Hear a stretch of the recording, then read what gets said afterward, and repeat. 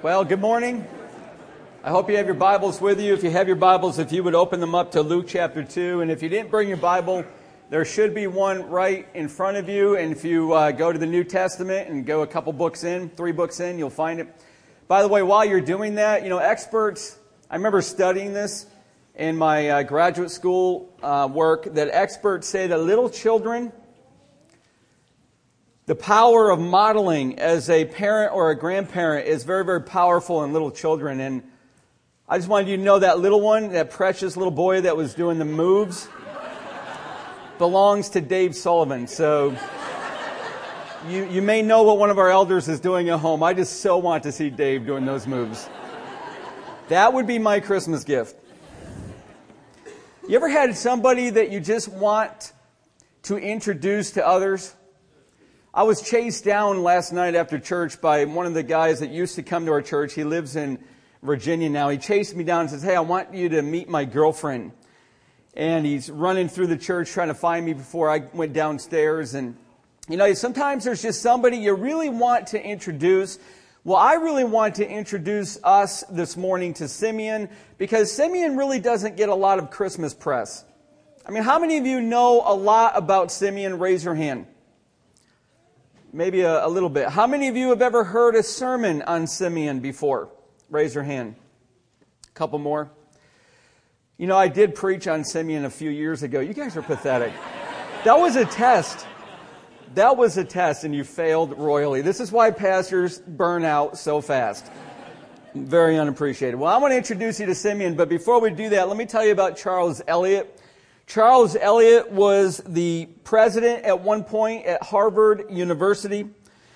He lived a long, long life, and during his 90th year, during the summer, he made his way slowly down the road from his cottage in Northeast Harbor, Maine, to the cottage of his neighbors, the Peabodys. He went into the home of Mrs. Peabody, who had just had a child, just had a baby. And after a brief conversation, Eliot asked Mrs. Peabody, "Do you mind if I hold your baby?" She didn't know why he was asking this. She knew his reputation. She knew him as a neighbor. So she lifted her infant son from the crib and placed him in the arms of Harvard's most venerable president emeritus. And Eliot held that baby for a few minutes, and then with a little gesture of thanks, he just gave the baby back to Mrs. Peabody, and he said these words. And I want you to hear these words because they're going to connect to who I want to introduce to you, Simeon. Here's what he said, Charles Eliot. "I have been looking at the end of life for so long that I wanted to look for a few moments at its beginning." Isn't that precious?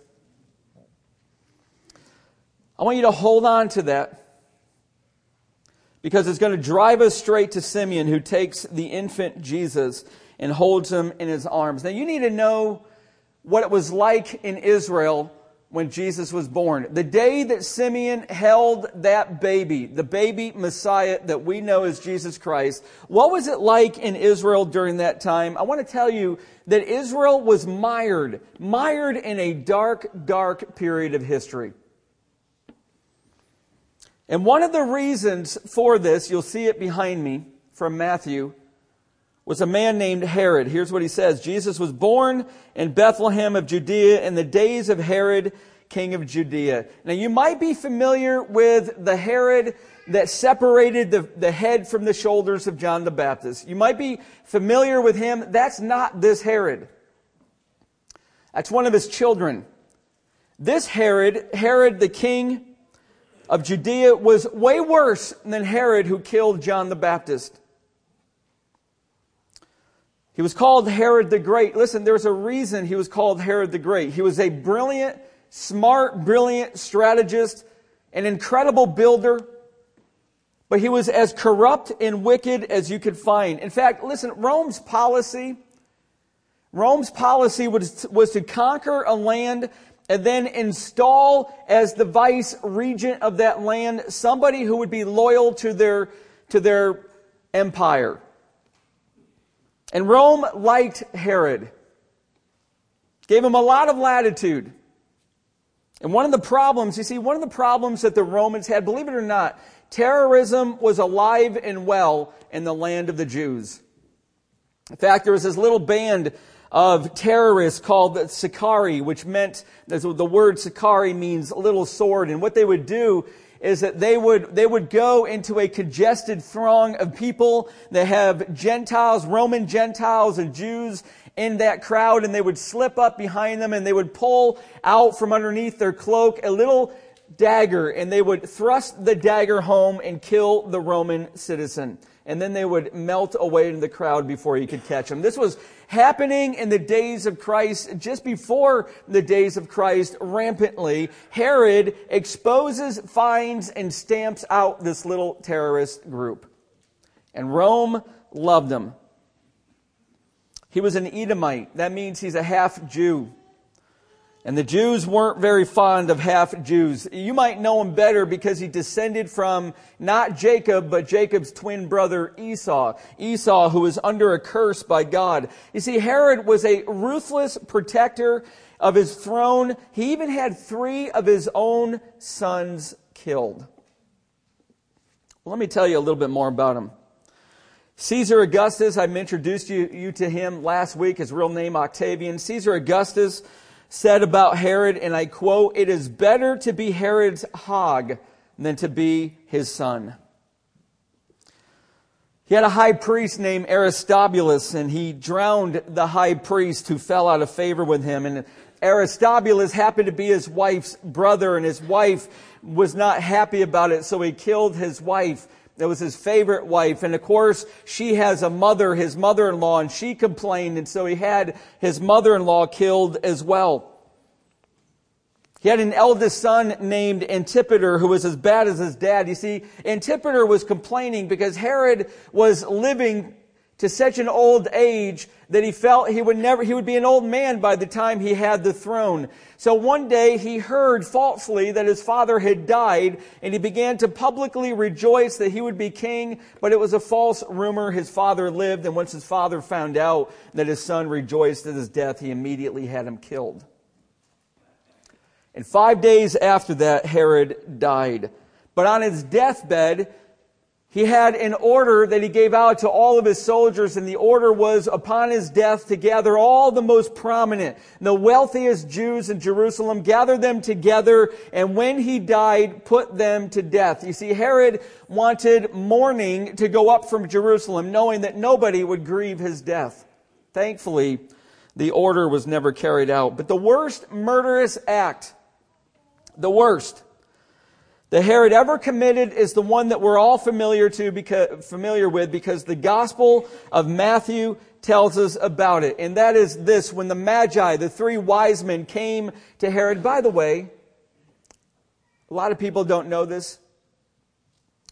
Jesus was not an infant at that time. Jesus was around 2 years old. When the Magi came to Herod looking for the one who would be born to rule, the King of Kings, Herod, who jealously guarded his throne, sent them to go find the child and come back and report to him where he was so that he could go worship him. It was a lie. He wanted to kill him. The Magi slipped away, never telling Herod where this little 2-year-old Messiah was. So Herod carried out an order, and mourning went up from Bethlehem because he killed all the little boys 2 years and younger.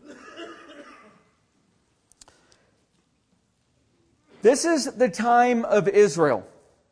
See, what I'm about to do is introduce you to Simeon. And there's a reason, by the way, that jewelers put diamonds for you to see on a black backdrop. Because it's the blackness that brings out the contrast, the brilliance of the diamond. You see the brilliance of the diamond through the contrast of the black cloth. This is what I'm doing for you this morning. I want you to see accurately what it was like in the days that Jesus was born. It was bleak. It was dark. And when you see Simeon, Simeon is likely an old man and likely has lived through all of this dark period of the history of Israel. And all of a sudden, he's going to meet the Messiah. Do you see the contrast? Hold on to that because I want to tell you a little bit more before we get to Simeon. You see, Jewish parents had 4 ceremonies after their first baby boy was born. You can see it in Luke chapter 2, verse 21. And at the end of 8 days, when Jesus was circumcised, there's your first ceremony. First, on the 8th day, Jewish baby boys were circumcised, which to the Jews was an event of celebration. It set the Jews apart from all the other races, all the other nations on the earth. It set them into what symbolized God's covenant to His people. You are part of my holy people. Holy means set apart, distinct, sacred for God Himself. Circumcision was an introduction into the holy covenant of God. And the father, by the way, usually performed the circumcision. Now, fathers, let me ask you something. How many of you participated in the circumcision of any of your children? Well, that makes me unique, doesn't it? As I have done that. It was because we had no health insurance at the time. And we had a doctor in our church, and the doctor said, I'll circumcise your baby, but you have to help. I thought he meant bring my son to him. When he said, bring the baby in, I'm waiting to hand him to a nurse. And the nurse says, no, you're to come in too. That was one of the freakiest moments of my entire life. I don't even know why I'm telling you it. Let's move on. Secondly, the second ceremony is the father gave the baby his or her name, and we can see it again in verse 21. He was called Jesus, the name given by the angel before he was conceived in the womb. So on the 8th day, 2 significant things happen. The father circumcises the little boy and names the child, all happening on the 8th day. And he names this baby Jesus. Now you know what Jesus means, right? There's a couple derivations of it, but mainly it means Jehovah is salvation and He is my deliverance. But the word Christ, now listen, I'm surprised at how many of us forget this. The word Christ is not His surname. It's not the last name of Jesus like Ackley is mine. The name Christ is a title. Jesus is the name, Christ is the title, and it's a title that means the anointed one, the Messiah, the Savior. This is Jehovah's salvation in the Messiah. This is Jesus Christ. And then look at verse 22, and this happened 33 days later on the 40th day, when the time came for their purification, according to the law of Moses, they brought him up to Jerusalem to present him to the Lord. So now we're at the third ceremony. Now listen, I want you to see, why am I bringing this out? Well, first, there's a few reasons. First of all, doesn't it help you to know what they did behind the words of Scripture? It kind of brings life to this. For me, at least, it does. But secondly, you need to know, why was Mary in the temple? I mean, she's in Bethlehem. She's 5 miles southwest of Jerusalem. Why on the 40th day did she suddenly go to the temple? Well, she had to go to the temple, and she had to go to the temple for these 2 reasons.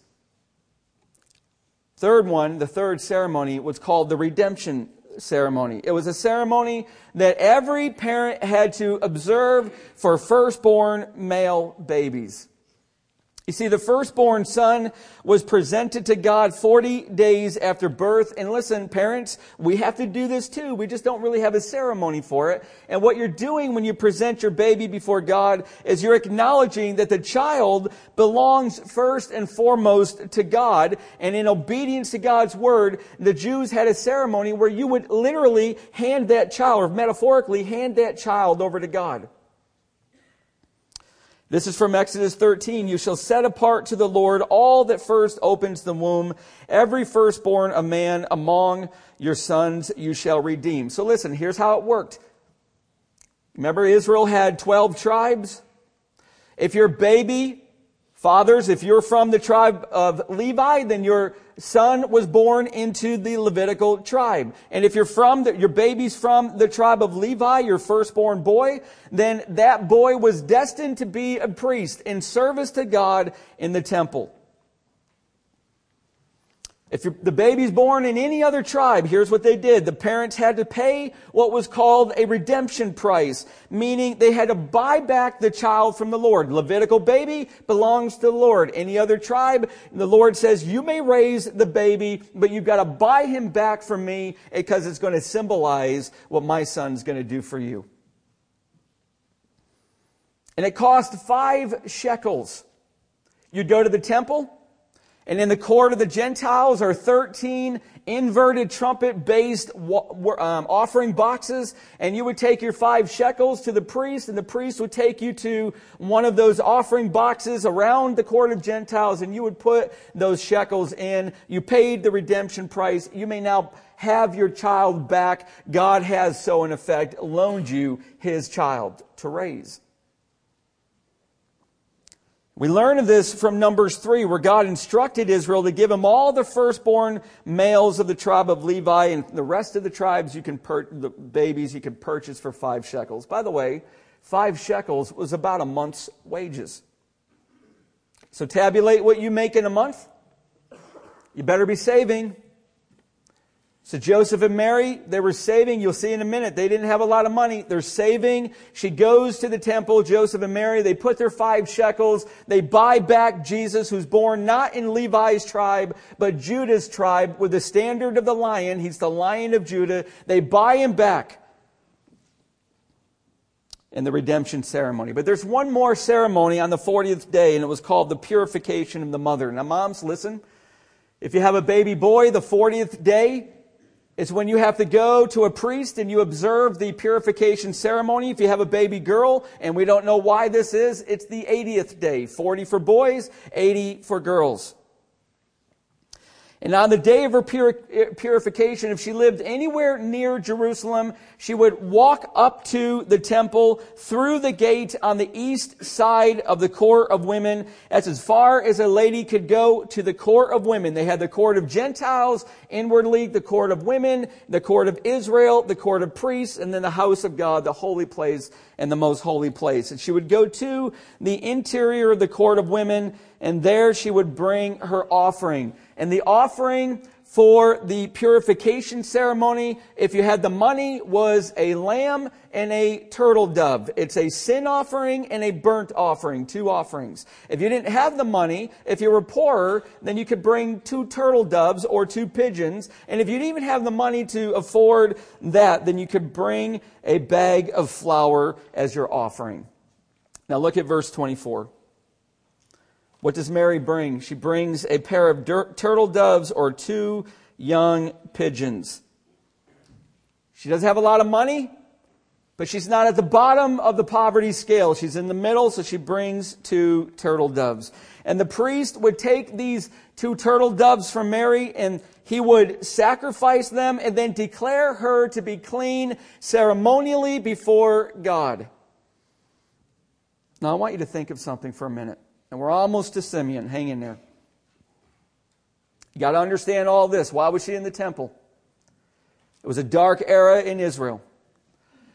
When Mary buys these 2 turtle doves and gives them to the priest for her cleanliness before God, what she's saying for all of us who were raised Catholic is, I'm a sinner and I'm in need of forgiveness. That's why you brought this offering. And if she has faith, which Mary did, if you have faith, listen, the death of an animal was not what they call meritorious. It was not effective. Just killing an animal in the temple did nothing. It was your faith that this animal, God was allowing this animal to be killed on my behalf to cover my sins so that I could be in fellowship with God. That's what the offering was for. It can't remove sin. All it could do is cover them. There will be an offering, I'm going to get to that in a minute, that can remove sin, but this one can only cover it. So the moment that she hands those birds to that priest, I want you to think what might have been going through Mary's mind. Certainly later it would register. Those 2 birds, as all animal sacrifices in Israel did, were pointing forward to the one who will die on behalf of Israel and on behalf of people all over the world.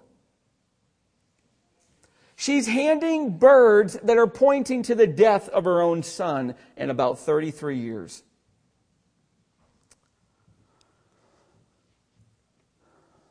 And all 4 of these ceremonies were fulfilled. And look at verse 39 of chapter 2. And when they had performed everything according to the law of the Lord, they returned into Galilee to their own town of Nazareth, 75 miles north of Jerusalem.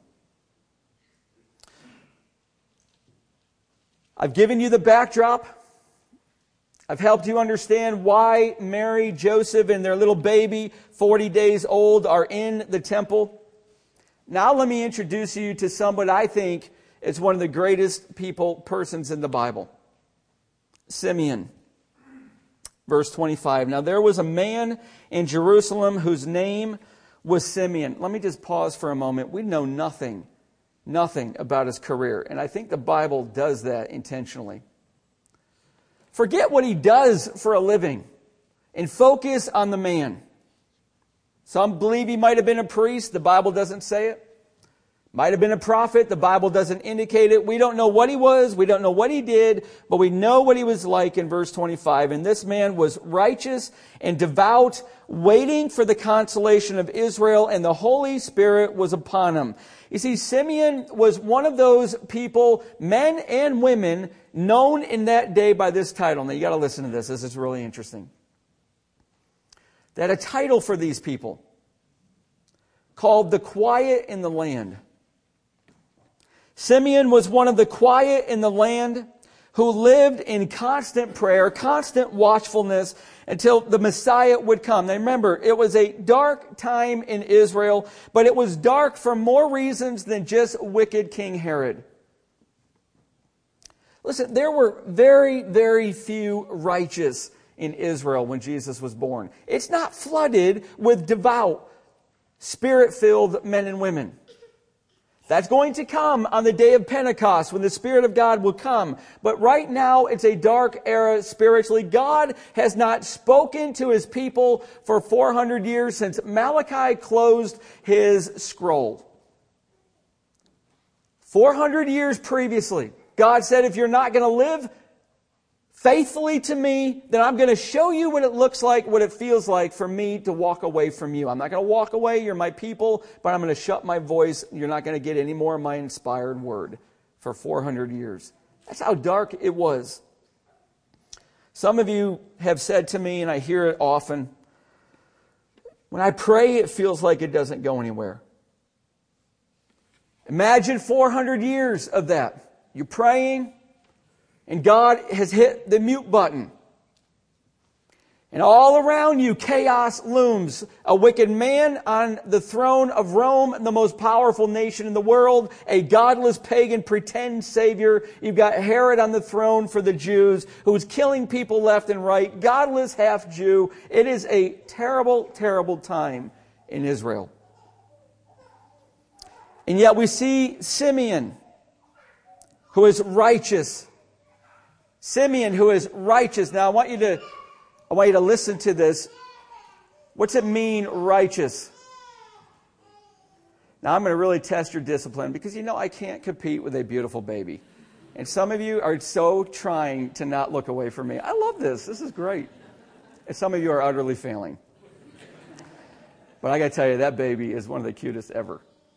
Get to see him every week. Righteous means he had a right relationship with God. Listen, that's all that righteous means. It means you've got a right relationship with God. But listen, how do you get that right relationship with God? It's not by being a good person. It's not by doing enough good things. You become right with God when you put your faith in God. And God takes that faith and He brings righteousness onto your soul's account.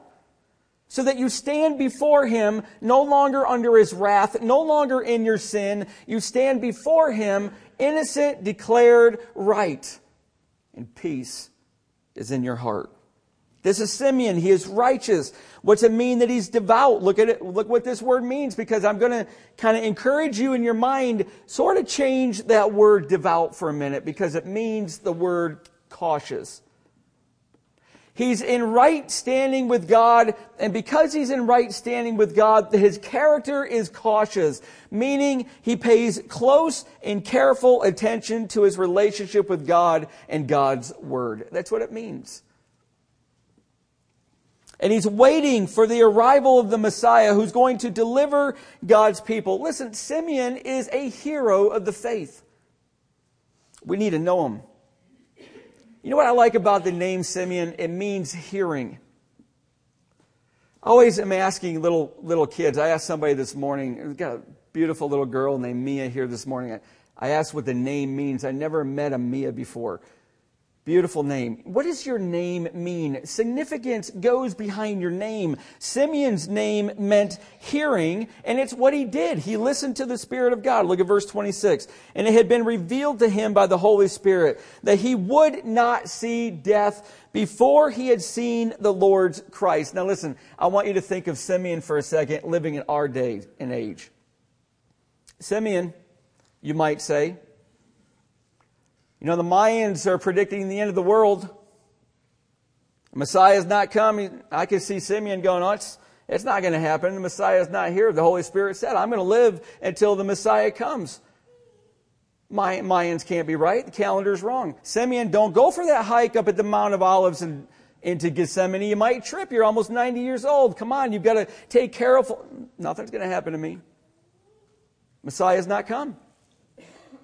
Listen, he heard the Spirit of God say, Simeon, you're not going to die before you get to see the Christ, the anointed one, the Messiah. And every day, Simeon goes to the temple. Every day, he is looking for the fulfillment of this promise. You ever heard God promise you something?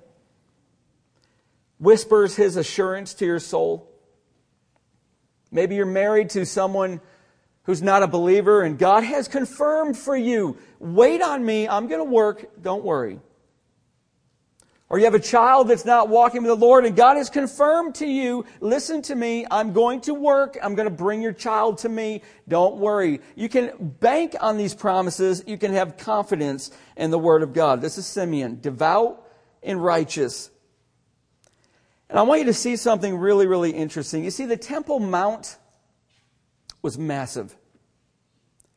Likely bigger than you can even imagine. I'm going to give you acreage for the Temple Mount. 35 acres. We own 39 acres in Gradwell Switch, Lower Nazareth. If you've been out there, that is huge. This thing is only 4 acres smaller. It is gargantuan. It is massive. It has rocks so big they can't hardly measure them. One of them is 30 feet long. It weighs over 50 feet or 50 tons. Walls as high as 100 feet. And that's not even counting the foundation buried 20 to 30 feet below the soil. This place is huge. See, Herod took the footprint of Solomon's house of God. That means the temple part, the holy place and the most holy place. And then he built out the courtyard so that the court of Gentiles was so big that you could fit thousands and thousands of people in just that court alone. And here's Simeon coming to the temple, and he just happens to run into Mary, Joseph, and Jesus. That's amazing. That is sovereign. Verse 27, he came in the Spirit into the temple, and when the parents brought in the child Jesus to do for him according to the custom of the law, he took him up in his arms and blessed God. Look at the text there for a moment. The text says he took him up in his arms. I want you to rework that because that's not right in the English. Ready? Here's the right translation. It really means he received him. This is why the early church called Simeon the God receiver. Because he received Jesus. He held out his arms, and the young parents handed Jesus to him to hold. Do you remember Charles Eliot, the Harvard president? Held that baby, wanted to see what life looked like at the beginning. He lived so long at the end. Here's Simeon, likely aged. We don't know. Likely he's old. He sees Mary. He sees Joseph. The Spirit of God. He's hearing. He's listening. He's devout. He's living in attention, careful attention to God's word. He makes it to the temple. He sees the three. He walks up to them and he holds out his hands. And Mary takes the baby and puts him in his hands. You know, in Georgia one time, Denise and I will never forget this. We were at the mall, one of the big ones in Marietta, and we were walking through the mall. Matthew was just a baby. Now listen, we're young parents. This is our first child. We're in the mall. And I'm a youth pastor, so I've got a lot of patience for teens. At least I did. But I have a lot of patience for teens. That's why I'm a lead pastor now. And we're walking through the mall, and all of a sudden this 15 or 16-year-old girl comes up and starts going crazy over our little baby. Granted, he was and is the most handsome kid named Matthew, who's 18 years old and inactly in the world. So he is beautiful. He is excellent in disposition. This little girl, this 15-year-old girl, takes him out of Denise's arms and runs away with him. She's got a bunch of friends and she wants to show the friends our baby. Denise, who you think is kind and full of grace and mercy, was not so kind. And I think that 16-year-old learned a lesson. So here's Simeon. He puts his arms out. He receives the baby from Mary. And look what it says. He blessed God. Now I want you to see this for a moment. We're going to camp on this just for a little bit. Simeon's about to sing. This is poetry. This is rhyme that you're about to see in the text. It's a song of praise, and it begins in verse 29. Lord, now you are letting your servant depart in peace according to your word. You know what the early church did with this? They called it in Latin a song with the title Nunc Dimittis. And they took it from the words which are in Greek too, now I can depart. Now I can depart. What he's saying is, I have met the longing of my heart, my chief desire, and this world now holds nothing for me. My life is satisfied, Lord. I can die in peace. You have fulfilled your promise to me. There's nothing greater in this world than this little baby Messiah. Man, I really like Simeon. I cannot wait to meet this guy. The greatest joy he had in life was to see the Christ. And he's holding him in his arms. And a joy filled him, and listen, I want you to hear this. A joy filled his heart, and it left no more room for anything else. It was one thing in his heart at this point in his life. It was Jesus, a love for God, a love for the Messiah, and the world was pushed away.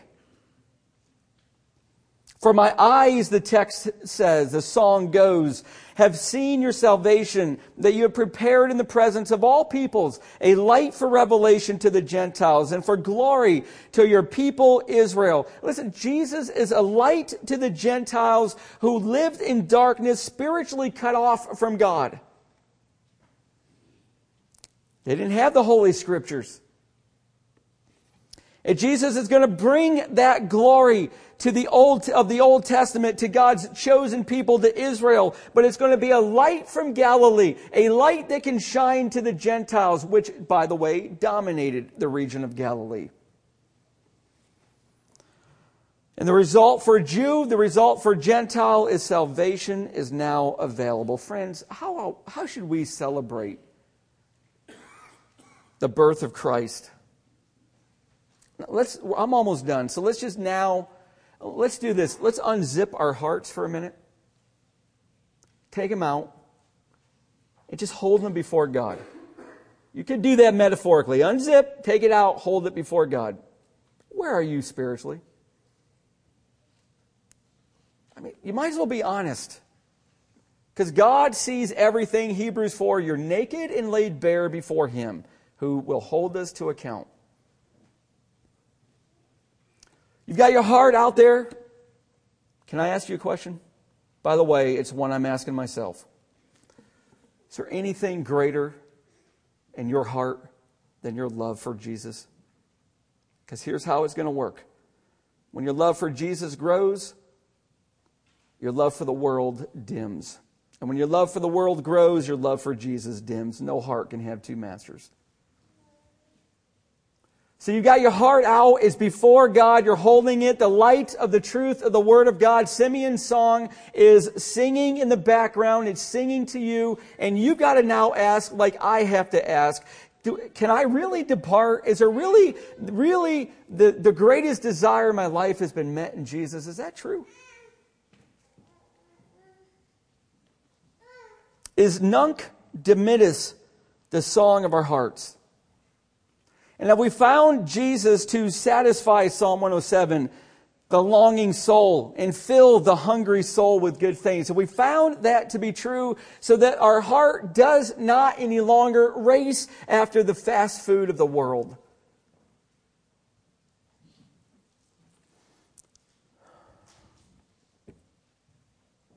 Don't you love Simeon? Don't you want to be Simeon? Don't you want to be able to say, now I can depart in peace because I have received Jesus. He lives in my heart. There's no room for anything else. Can I suggest that maybe this Christmas, as we all are going to be celebrating the birth of Christ, may I suggest that the best gift you could ever give to God is the gift of your singular adoration and worship, as He has now made your chief desire. And you put to death the longings of our flesh. And do not love the world, because if anyone loves the world, the love of the Father cannot be in him. Maybe that would be the best gift that you could let God open this weekend or Tuesday morning. Let me pray for you. Lord, thank you for Simeon. Lord, thank you for this hero of the faith. And Lord, as we have seen the darkness spiritually in Israel and all over the world set against that black cloth like a jeweler, to see the brilliant glory and luminescence of the birth of our Savior. And we see Simeon, his heart respond, who is a righteous, devout man who listens to you. And he heard you say, there he is. And he went over there and he held out his arms and he received Jesus, his Savior. And Lord, that story, maybe that's never ever been lived out by a few people here this morning. Maybe somebody here has never stuck their arms out, the arms of their heart, and asked for Jesus to be placed in their arms. They've not yet been to the cross. They've not yet asked for forgiveness. They've not yet experienced by faith what it's like to be made right with God, to no longer be responsible, held accountable for our sins, yet given in your massive grace forgiveness. Lord, for those people here who have not done that, that would be the greatest gift they could ever open. There's a gift at the bottom of the cross. It's got their name on it. You open it by faith. I pray that they will open it. Lord, for those here who have opened that gift, who have stuck out their arms and have received the Messiah, Jesus, their Savior, Lord, I pray that we could sing the song of Nunc Dimittis. That there would be no more room in our heart for anything but our love for Jesus. And as we grow in that love, the things of the world would pass away. They would fade away. We would follow hard after you. We would live like Simeon, paying cautious, careful attention to you, our relationship with you, and all that you have written in your word. And that we would hear from you. that we would be used by you to do wonderful things. Lord, some of us, I hope, will have a gift for you. And may you take great delight in opening it. And may that gift be, we lay ourselves on your altar and say, you have me. I am yours. And I love you. May that be Christmas in heaven for you. And in Jesus' name we pray. Amen.